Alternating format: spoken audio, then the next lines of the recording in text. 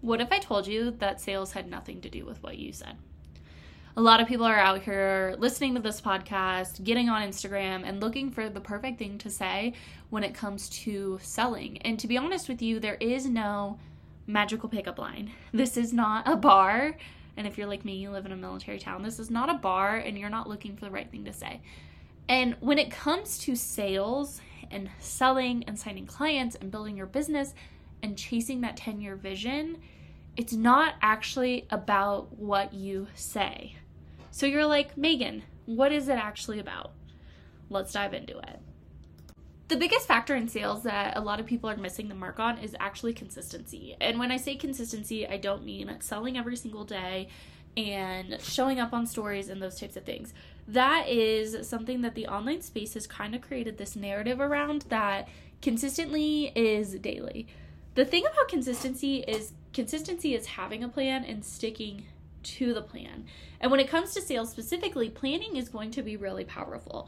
I have mentioned recently in some other places that I am someone who is moving out of evergreen sales because I want to go back into launching, right? Having a fully fleshed plan of taking someone through pre-launch and agitation and warming them up and having all of that funness, right?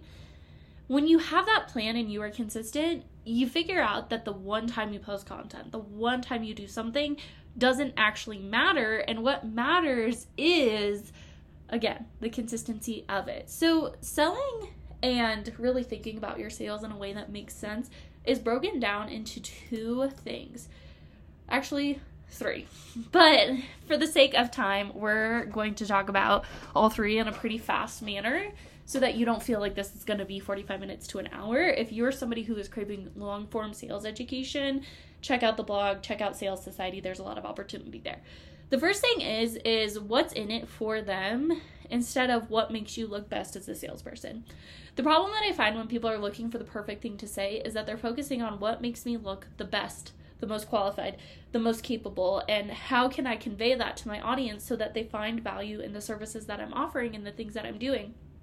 And the problem is that people aren't looking at you saying, oh, she's the best, she's the most qualified, she's the greatest.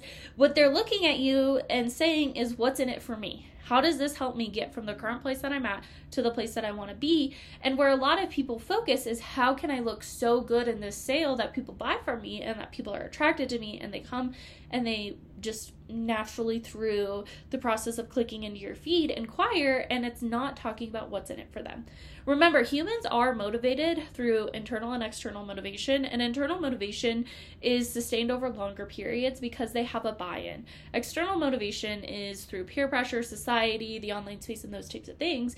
And when we're thinking about what's in it for me, we're thinking about behavioral change driven by internal motivation, because the thing that they're doing isn't currently working, and depending on what stage in the buying process they are, whether they are problem aware, whether they're in an agitation phase, so deciding now or never, they're in a solution aware of deciding what's going to be the best option for them, they're product aware where they're shopping around, is it a service, is it an offer, what is it, or they're looking for the person who fits them best, it's going to come down to that. But the biggest thing that I see is when you're selling, you're trying to make yourself look the best and say the most and do it in a way that doesn't make sense versus focusing on them, the ideal client, and how you're helping them. So that first piece of that is going to be really important. And when you're going through this and you're taking the information and you're thinking about how to apply it to you, I want you to constantly come back to this question of what is in it for them? Why do they have a buy-in? Why does it matter to them? How does it help them? And where are you speaking their language versus maybe taking your expert hat, putting it on, and speaking a lot of jargon? The problem with sales that a lot of people don't realize is that sales and marketing are so intertwined now that when you have a sales problem, you also have a marketing problem. You may have a marketing problem and not have a sales problem, but when you have a sales problem, it's a sales and a marketing problem. Let me explain. Marketing is designed to bring people in to your audience and to set them up in a way that they are starting to gain awareness about you, the problems they're having, the solutions you offer, and why now is the time to take action. And when it comes to consistent marketing, again, it's having a plan, sticking to the plan, and being able to say, these are the pieces I'm putting out. Here's the psychology behind it. Here's the buyer stage that I'm targeting through this piece of content, and having an intent. With marketing, a lot of people are trying to do too much with one post, and they're trying to do so little that it doesn't even matter. Now, there is law of diminishing returns, which we've talked about it, where at some point you have exceeded maximum amount of effort, and because you've exceeded maximum amount of effort, you have actually decreased the amount of return that you're going to get.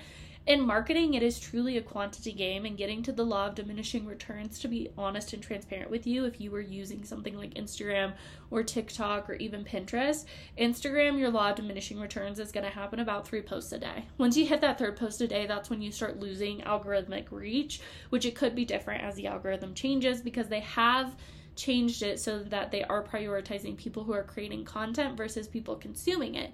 Because again, only 10% of people on an app will create content, and out of that 10%, only 1% will have a large following. If you're looking at TikTok or Pinterest, TikTok's about 3 to 5 videos a day. Pinterest is about 25 to 50 pins a day. So there is a quantity game that I'm seeing is getting missed in marketing, because a lot of people are like, how can I do more with less? And I want you to think about the ideal client that you are engaging with. They currently follow 3 times more people than they were prior. So on average, they were following 200 followers. Now they follow 600 people. On average, they're consuming significantly less content, and so they're not going to get every single piece. And so it is a quantity game. And where I see a lot of people who come into my program struggle is because they're not playing a quantity game. They're playing something back in 2021 that is aesthetic based. And that's where it's also like, okay, someone needs to see something up to 42 times before they buy, but what about how much time they need for recognition of the problem that they're having or the solution that they're desiring, or you and standing out? You know, what about availability and the opportunity for someone to, when they think about a problem that they're having, you come front of mind and be that first solution for them. That is where the marketing problem bleeds into the sales problem, because you do have to have quality nurture. You do have to be taking someone through a marketing funnel, not just in one post, but through this mosaic of content that you are posting on whatever app you're doing. And sometimes that mosaic is spread across multiple apps as you continue to grow. You know, I didn't realize how much content we truly create on a daily, weekly, and monthly basis until I sat down in Q4 and was like, okay, I want to get ahead. I want to, you know, walk into some of these launches that we have coming up. Like currently we're in the Scale to 5K launch, and I want to have everything done and be working on the next launch behind the scenes, but also being able to cater to people. And it's interesting because in the beginning, it's just Instagram, right? You're just using one platform. And then it's like you're bringing in Pinterest to drive traffic from somebody who's already searching something to your Instagram. This is something we're starting to explore with my clients in other programs to help them drive traffic. You're creating a web presence. You're doing blogging, SEO. You're doing all these other things, and it's starting to stretch out. And it is a quantity game. I'm going to come back to this constantly in this episode, that quantity can create quality, but there's not enough repetitions that's happening in your marketing that is allowing you to then bring in the right people, because sales isn't truly about what you say. Marketing is about what you say. Marketing is how you present it. This is marketing. A podcast is marketing, where sales, it is more about how you're helping them, how they're coming through this process.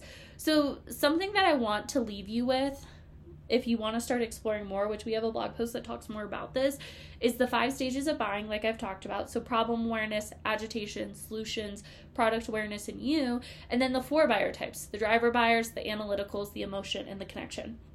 Working with those, we actually have a framework in that blog post, which I will link down below, allows you to create more content around that. So what about the sales process? Because this whole episode is about, it's not about what you say in sales. So what are you saying? The first thing is I want you to talk less and listen more. If you are not currently asking permission to start a sales conversation, that's going to be the first place to start. And that can simply be, hey, do you mind if I ask you some questions? Are you comfortable if we talk about X? Is now a good time to go down in the DMs about this? Or if you're on a sales call, just asking permission again. Humans love autonomy. And when we focus on autonomy in a sense of, I want you to feel comfortable in this conversation, disclosing information to me about something that could be sensitive, or that could be something you're not disclosing to everybody and anybody, I want this to be important. Permission says, hey, I value you, I'm going to listen to you, and it's really important. The other part is mirroring and validating. I was recently talking to a client going through a sales conversation, and she was just word vomiting all over them, just like bleh. And I was like, you need to take it back and make it less about you. I want y'all to start mirroring. So mirroring is just taking that last piece of the sentence and repeating it back. So if I was mirroring back to you, I would say, okay, I hear X. It sounds like this. Can you confirm? Just for my clarity. Because what mirroring does is create awareness inside of our brain that someone's listening to us, and that is creating trust. Remember, emotional validation, seen, heard, and valued, is going to create trust in the sales process, which is really important. And in a sales process, we want to have a high trust relationship, meaning that they could say anything, they could be vulnerable, they could reveal their situation, and that they don't feel like the relationship is going to change, and that you're there to help them. And with that mirroring, you also want to be validating them. Emotional validation is huge. It's a micro commitment. It's allowing people to say, I feel seen, I feel heard, I feel valued. And it's not as much talking about your programs and word vomiting. With these questions, you're actually using the principle of self-disclosure. Fun fact, humans get dopamine when they talk about themselves. So get people to talk about themselves. Get them to share. Get them to call out what they want and to hold that vision for them.